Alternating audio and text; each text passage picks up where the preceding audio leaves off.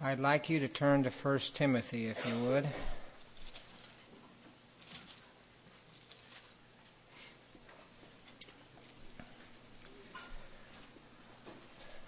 I'm hoping to begin a series of messages from this letter that Paul wrote to Timothy.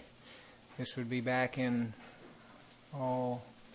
about 65 A.D., 64, 65 A.D. And in this letter he tells pastors and people there in Ephesus how they should conduct themselves in the church. So we can take the things in this letter and bring them up to the 21st century and apply them to our little group here and various situations we might find ourselves in. So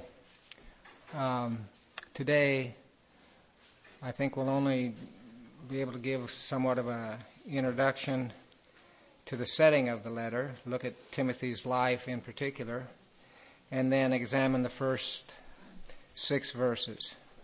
So why don't we read those first 6 verses? 1 Timothy chapter 1.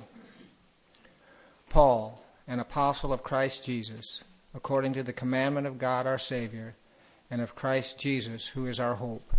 To Timothy, my true child in the faith, grace, mercy, and peace from God the Father and Christ Jesus our Lord. As I urged you upon my departure for Macedonia, remain on at Ephesus, in order that you may instruct certain men not to teach strange doctrines, nor to pay attention to myths and endless genealogies, which give rise to mere speculation rather than furthering the administration of God, which is by faith. But the goal of our instruction is love from a pure heart, and a good conscience, and a sincere faith.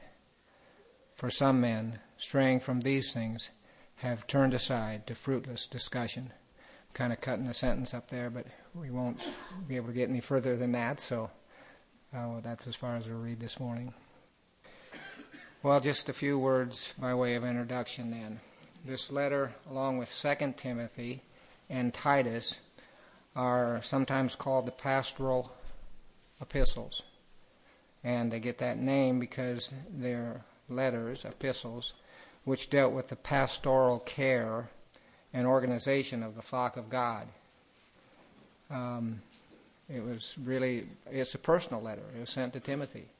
And he was to remain on there in Ephesus to try to set things in order that needed to be taken care of. Of course, this is a foundational time for the early church. Things are just starting to come together as far as how a church should function. And Paul's instructing his younger understudy, you might call him, Timothy, in some of the particulars of how things should be done. Now, we shouldn't get the idea, though, that this is just meant for pastors only. I mean, obviously, as you're reading through here, you'll see that the qualifications for elders are in here, qualifications for deacons, a lot of, particular things related to the pastorate. But it's for all of us because it teaches us how a church should function. And so that's what we need to keep in mind. This is not just for pastors, but for all of us here. He's dealing with various problems that he was aware of there at Ephesus, and also with just many practical teachings related to church life. So I think the real essence of the letter can be summed up if you turn to chapter 3, and we'll read verse 14 and 15. 1 Timothy 3:14. I am writing these things to you, hoping to come to you before long. But in case I am delayed, I write so that you may know how one ought to conduct himself in the household of God, which is the church of the living God, the pillar and support of truth. So he said, I'm writing so that you would know how one ought to conduct himself in the household of God, the church of the living God. So, if we want to know how to conduct ourselves in church as a group of Christians, especially corporately as we gather together, this letter should be one good place to look. What I'd like to do is just take a little time here to briefly look at this young man Timothy. Young, I say, don't know for sure how old he was, probably early 20s. And this is who the letter is written to. He was probably Paul's closest associate and friend, and was certainly a remarkable young man. Paul names him in some 16 passages in his letters, and it seems that Paul had a special fond affection for him. As you see, we read here in verse 2, Timothy, my true child in the faith. If you skip over to 2 Timothy just real quickly in the introduction to 2 Timothy, in verse 2, to Timothy, my beloved son. So you just have a feel for that relationship that he had. It was like a father and son spiritually to one another. It's kind of significant to note. When I read this, I thought, well, that is kind of amazing. Timothy is the only person to have 2 New Testament letters addressed particularly to him. I mean, this is a remarkable guy. 2 letters sent to him end up in the New Testament. So we can piece together some of the information concerning his background from various places in the New Testament. He had a Greek father who probably was not a Christian. You can look this up sometime in Acts 16, verses 1 through 3. So a Greek father who probably was not a Christian. His mother was a Christian, a Jewish lady who had become a Christian. And so he had a godly upbringing by way of his mother. Not just his mother. We also learned that it was his grandmother and mother that had taught him the Scriptures. Why don't we turn to that real quick in 2 Timothy? These verses give us a little feel for the person that this letter was written to. 2 Timothy. Well, start with, let's see here, verse 5, chapter 1, verse 5.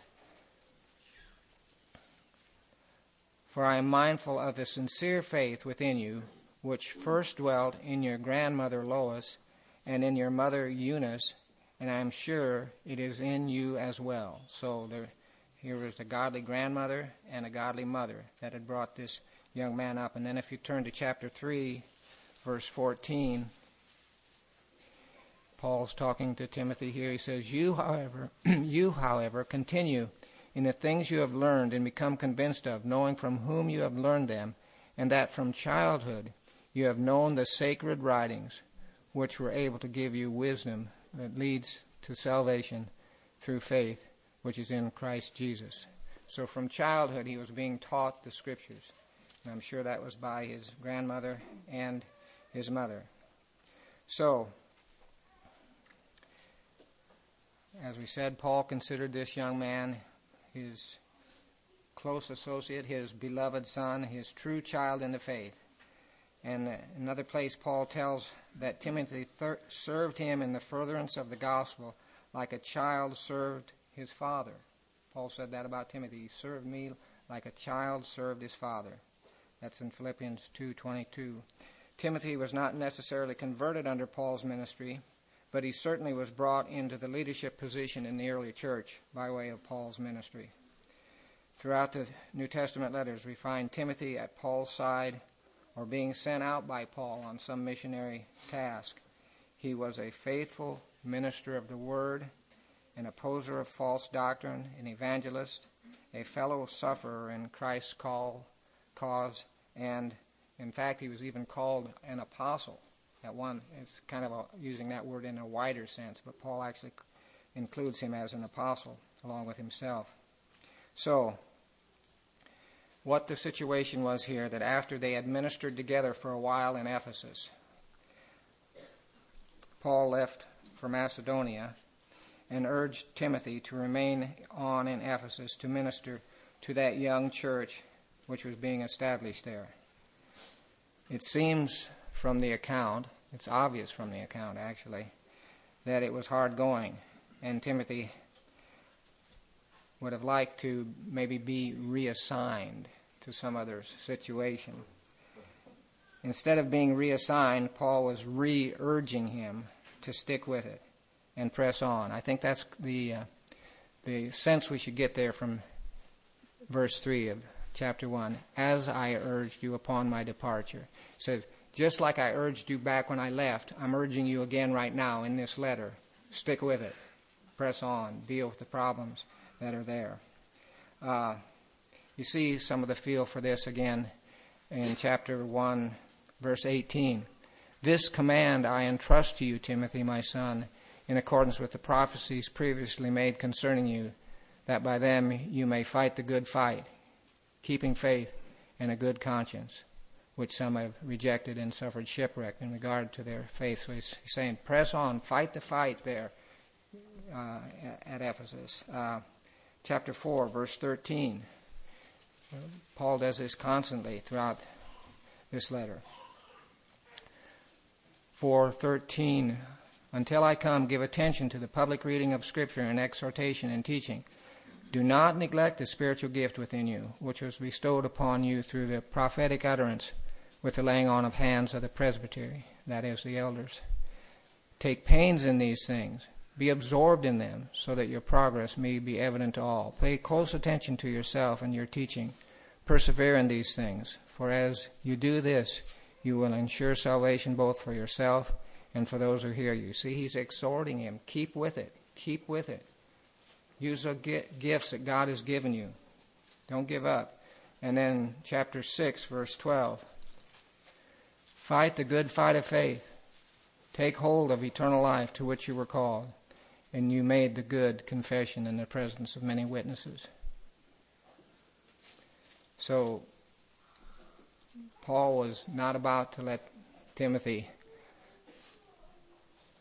skirt the problems there. He wanted him to face them head on and to deal with things as they came up. As I think about this young man, Timothy, I think there's many things that should encourage us as we seek to follow Christ. For instance, it seemed that he was a somewhat timid, reserved person, and some of us might be a little bit like that. He was quite a different person than Paul. It's obvious. In fact, Paul tells him 6 times in these 2 letters to be strong and unafraid of the testimony of the Lord. Now, why would Paul have to do that? Because Timothy had a little tendency to be a little bit timid, a little bit fearful. So he needed this repeated exhortation, I think. And he did prove to be strong and courageous. If church history is accurate, he died a martyr there in Ephesus. He was stoned to death for standing up against the idolatry of the pagan goddess, the paganism there related to Diana, or Artemis is another name for that false god they worship there in Ephesus. So he stuck with it, and church history tells us he was martyred right there in Ephesus. So God can take timid souls and make them strong in spirit. I think that's a good thing to remember. Timothy also had frequent ailments. You see that? Let's turn to 1 Timothy 5:23.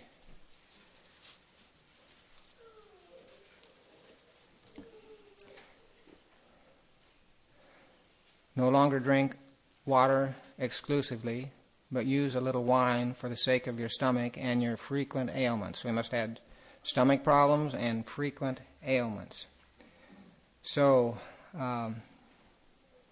that should encourage anyone who seeks to serve Christ in the midst of bodily affliction. Timothy was in that category.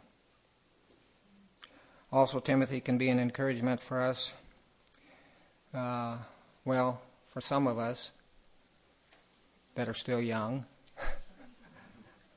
I gave a series of messages out of this section a long time back, and when in my notes I had some of us who are young, and I can't do that anymore. Oh, well.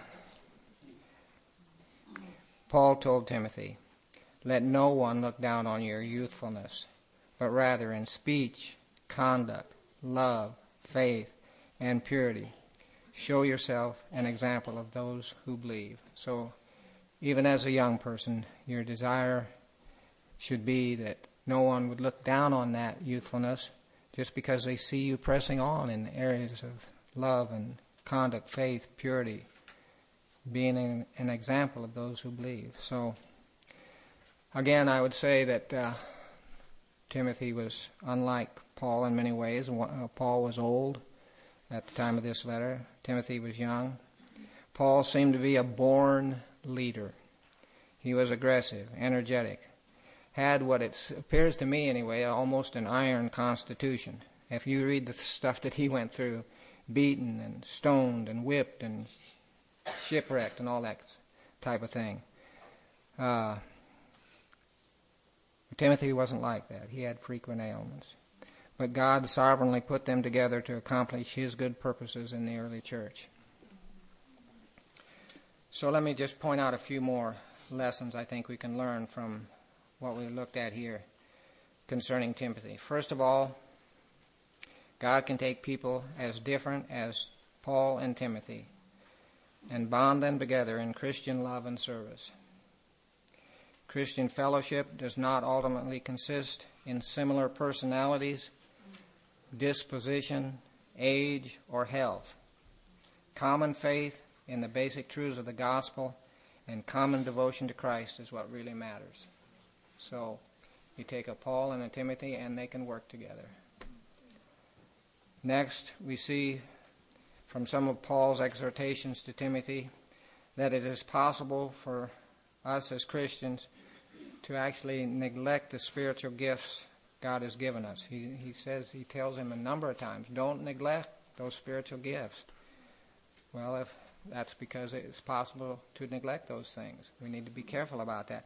I don't think we read this one yet. 2 Timothy chapter 1.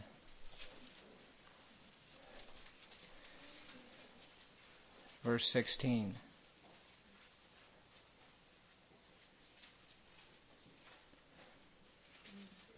I must have, let's see.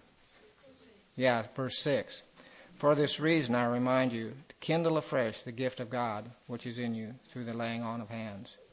So, again, he's saying stir up those gifts, kindle again those gifts that God has given you. Just like unused muscle wastes away, so unused gifts can diminish. So it's something for all of us to consider here. We must rouse ourselves and rouse others to use their God-given gifts in situations that God's put us in. We need to be exhorted, exhort ourselves sometimes and exhort one another along those lines. And even in this area of exhortations, I think we can learn something. And that is that effective exhortation is best given in the context of encouragement and love. The people that we will have the most effect on will be those who know that we truly care for them. Paul said some pretty strong things to Timothy in these letters. I mean, if you just kind of let them sink in the way some of the things were said, you would have thought, boy, that's pretty heavy duty. But I believe that Timothy was not hurt or offended because he knew how much Paul appreciated him and cared for him. Though Paul could have simply exerted his apostolic authority, he blended that authority together with a tender love for Timothy, and consequently, Timothy was truly encouraged to press on in this difficult situation. Another area that I think we can learn related to Timothy's life has to do with the influence of a godly mother. Even a mother in a mixed marriage, and by mixed marriage I mean a marriage of a believer and a non-believer. We see the effect that Timothy's mother had upon his life, the long-term effect. Long-term effect historically. Just think of how church history has changed because of Timothy. As you read through church history, you see examples of where the sincere faith of a mother has changed the course of history.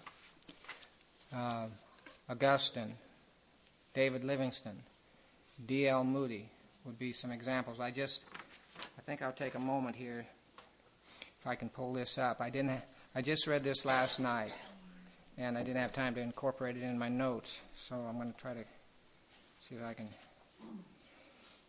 This is the account of D.L. Moody speaking at his mother's funeral, and he just tells what a tremendous effect she had on his life and the life of his siblings. He tells how they just wanted to be around her because they knew how much she loved them. She had 7 boys and 2 girls, and her husband died young. She was a widow for 54 years, raising those children. When her husband died, he was bankrupt. So the creditors were right there to take most of what they had. And yet, they couldn't take away that mother's love for her children. And I just wanted to read this one part here. It says, "What more can I say? I want to give you one verse, her creed. Her creed was very short. Do you know what it was? I'll tell you what it was. When everything went against her, this was what she would say. My trust is in God. My trust is in God. And when the neighbors would come in and tell her to bind out her children, I think that means she needed to let somebody else raise all these kids. She's got 7 boys and 2 girls with no money. Would tell her to bind out her children, she would say, not as long as I have these 2 hands.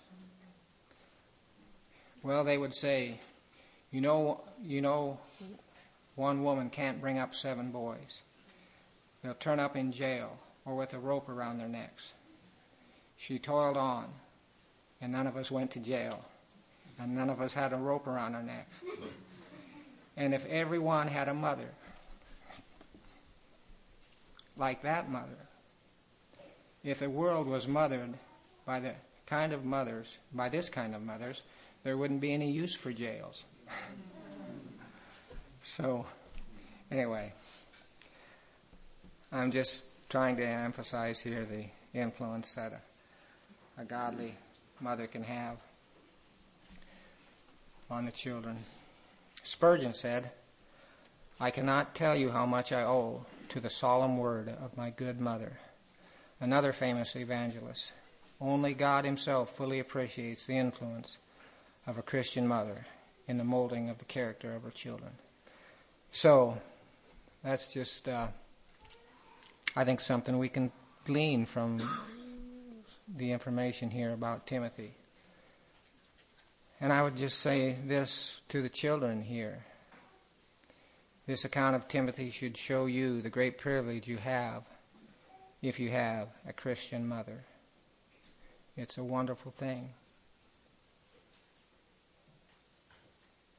By the loving training she gives you, by living the Christian life before you, your mom is giving you a foundation that will stand through time and eternity if you will put your trust in Christ. Listen to what she says. Honor her.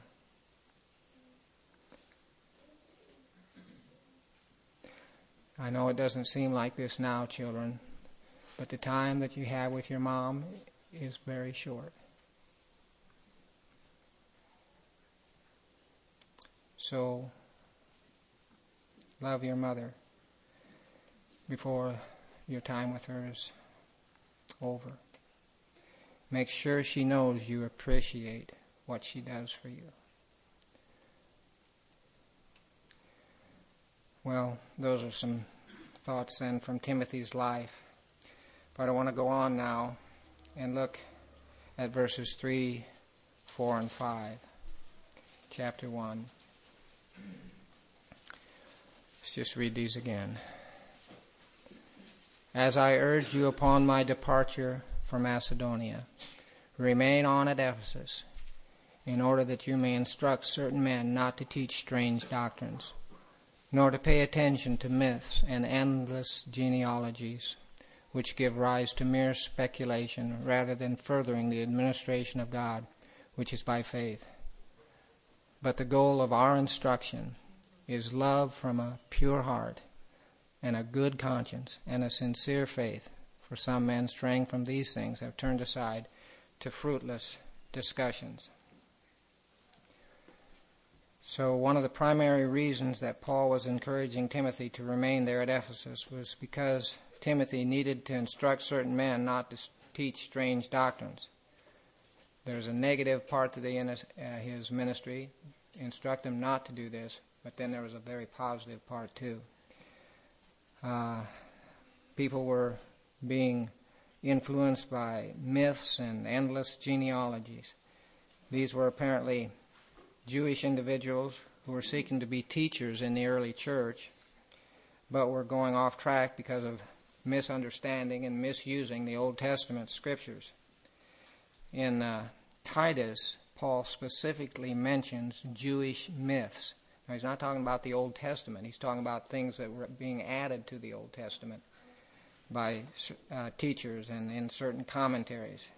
We know that there were interpretations and commentaries that had arisen among the Jewish people concerning the Old Testament, which were a mixture of truth and error, because they were mixing in some of these fables and human traditions, man-made speculations, combining that with biblical truth from the Scriptures.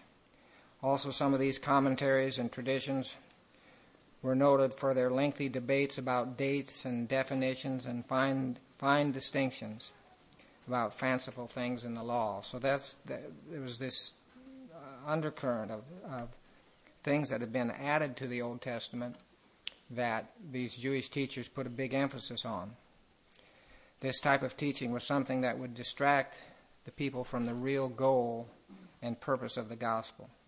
So Paul was telling Timothy that he must put a stop to such teachers and teaching. Such things would not further the administration of God, which is by faith. He was telling Timothy it's not the right time for you to leave. You need to stay there because you need to set things in order. Things were being disrupted here. The gifts that God had given Timothy were needed in that situation, and he needed to steer the church in the right direction. So what was the right direction? That's the positive side. Paul clearly tells him in verse 5, the goal of our instruction is love from a pure heart and a good conscience and a sincere faith.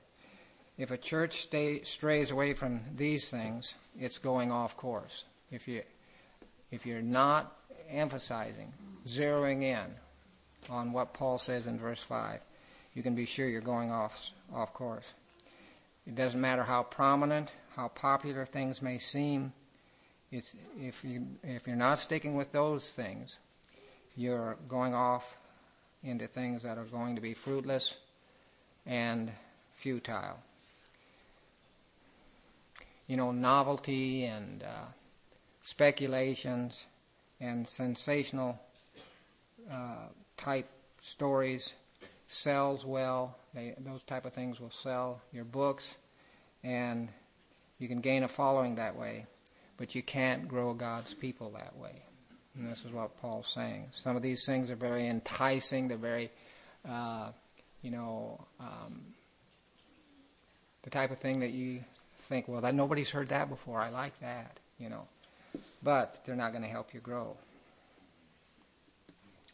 So let's examine briefly this tremendous summary of what the Christian life and ministry is all about, and what the church, any church, but we'll take us in particular, should be aiming at. Another way of stating this is, what is the goal of the gospel in the lives of those who embrace it? What should the gospel be producing in the church? And Paul's answer, I believe, is really one word, and that word is love. The gospel should be producing, the church should be producing in the people, the ministry should be producing love. Love for God, love for others. A love that comes from a pure heart, a love that comes from a good conscience, a love that comes from a sincere faith. God's goal for the gospel in our lives is much more than just keeping us out of hell. I mean, a lot of times we put an emphasis there, and it's not wrong that we realize that the gospel does do that, but the gospel is to fit us for heaven. It's not just to keep us out of hell, it's to fit us from heaven. And heaven, as Jonathan Edwards said, is a world of love. So if you're going to be fit for heaven, you better start learning to love, because that's what heaven is. It's a world of love. The goal of the gospel preaching and teaching and living, is to make us fit to live with God, the God who is love, to live with God forever. How is this goal of love brought about? Well, it's brought about by the power of God. But as God works in a person's life, the person is graciously, first of all, given a new heart, a purified heart.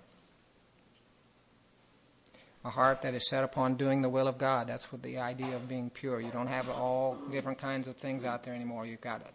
Your heart has been made new, and it's set on doing the will of God.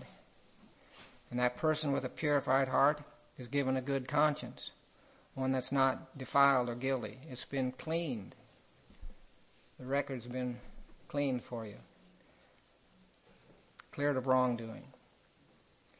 And that person with a purified heart and a clear conscience is given a faith that's not hypocritical or mere play acting. It's a sincere faith. And those three things working together will increasingly produce love. That's what we should be seeing. This is what Paul's telling Timothy.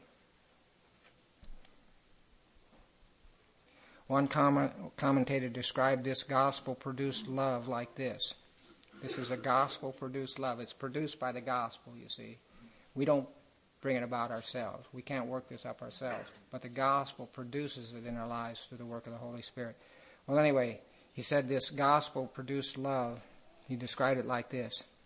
This love may be described as a personal delight in God, a grateful outgoing of the entire personality to Him, a deep yearning for the prosperity of His redeemed. In other words, it goes toward God and it goes towards others. A deep yearning for the prosperity of His redeemed, and an earnest desire for the temporal and eternal welfare of His creatures. But then I like this. After that he says, by far, however, far better, he says, however, is Paul's own description of love in 1 Corinthians 13. He said, I just gave you mine, but Paul does a lot better. So let's turn to that, because we're talking about what we should be about, and what we should be about is love. And I know we're all familiar with this, but this is the goal. This is where we should be heading, more and more every day as a church and as individuals. So we'll just read these 8 verses. If I speak with the tongues of men and of angels, but do not have love, I become a noisy gong and a clanging cymbal. And if I have the gift of prophecy and know all mysteries and all knowledge, and have all faith so as to remove mountains, but do not have love, I am nothing. Now you see what he's doing here? He's saying you can have all this stuff going on in the church, and if you don't have love, it doesn't mean anything. And if I give all my possessions to feed the poor, and if I deliver my body to be burned, but do not have love, it profits me nothing. Now, he tells us the aspects of love. Love is patient. Are you working on that by the grace of God? Love is patient. Love is kind. Love is not jealous. Love does not brag and is not arrogant. Does not act unbecomingly. It does not seek its own. Is not provoked. does not take into account a wrong suffered, does not rejoice in unrighteousness, but rejoices with the truth, bears all things, believes all things, hopes all things, endures all things. Love never fails. Love never gives up. Love keeps on.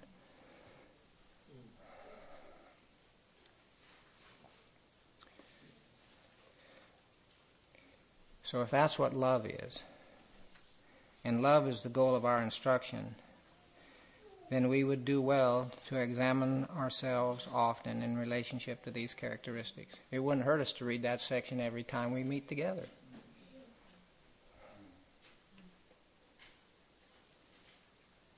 If we're not seeing movement in that direction in our lives, we should go back and ask ourselves, do I have a purified heart? Has God given me a new heart? Do I have a good conscience? Or am I defiling my conscience here somewhere? That's certainly going to clog the channels for love to flow from our lives. Do I have a sincere faith? Or is there still some hypocrisy lingering there in my life? These three gracious gifts working together will more and more bring forth that precious jewel of love that should be our goal.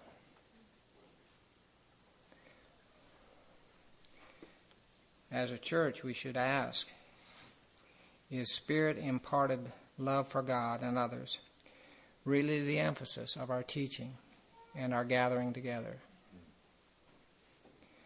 Or are we veering off into fruitless discussions which do not further the administration of God through faith?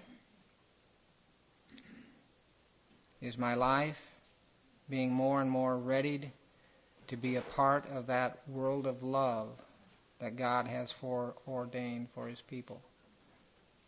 I mean, we're to be fitting ourselves. We're to be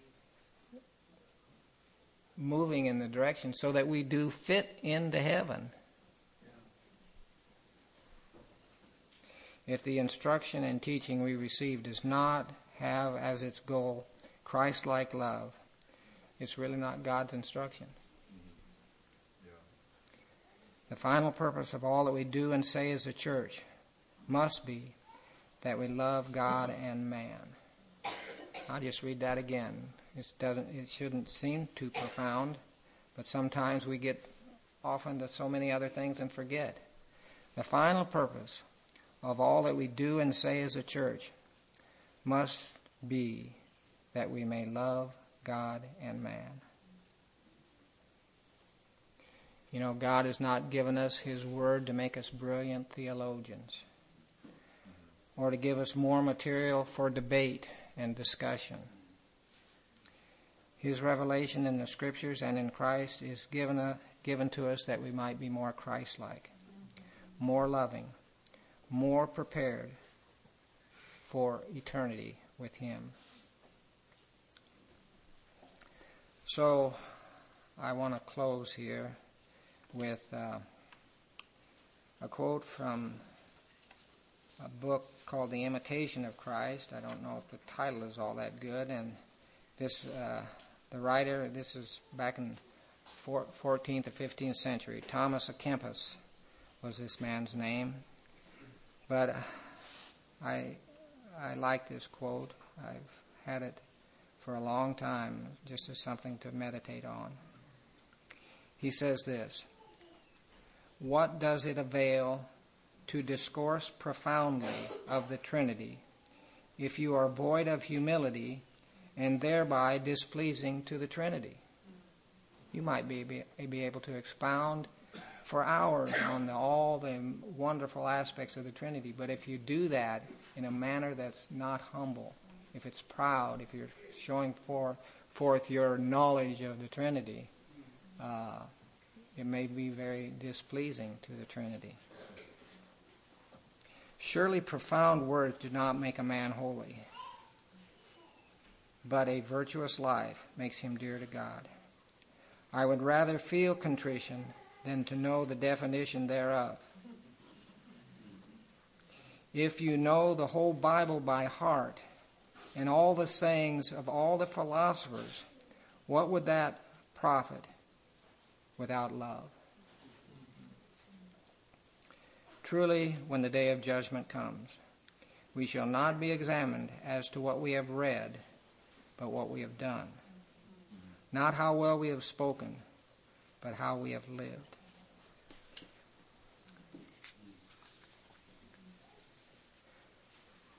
Well, I think just to kind of balance that out, we need to realize that we're not saved because we're so loving. That's not the reason we're saved. We're saved because God is so loving. God so loved the world that he gave his only begotten Son, that whosoever believeth in him should not perish. Nevertheless, when the God of love imparts his own life to our hearts, we will increasingly become loving. The more we know him, the more loving we'll be, because he's a God of love. Love is the fulfillment of the law as well as the essence of the gospel.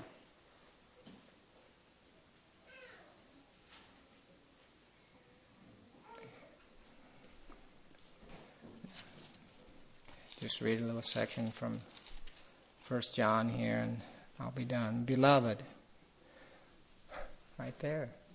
That's the way we view one another. Beloved, let us love one another, for love is from God. And everyone who loves is born of God and knows God. The one who does not love does not know God, for God is love. By this the love of God is manifested in us, that God has sent his only begotten Son into the world, so that we might live through him. In this is love, not that we love God, but that he loved us and sent his Son to be the propitiation for our sins. Beloved, if God so loved us, we ought to love one another.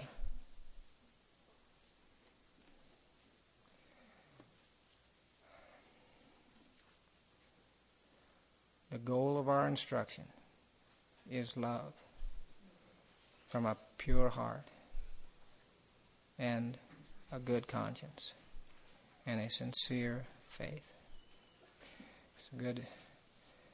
That's a good memory verse, children. If you're not working on a memory verse right now, that's a really good one, because Paul's just summarizing. This is what it's all about, folks. This is what it's all about.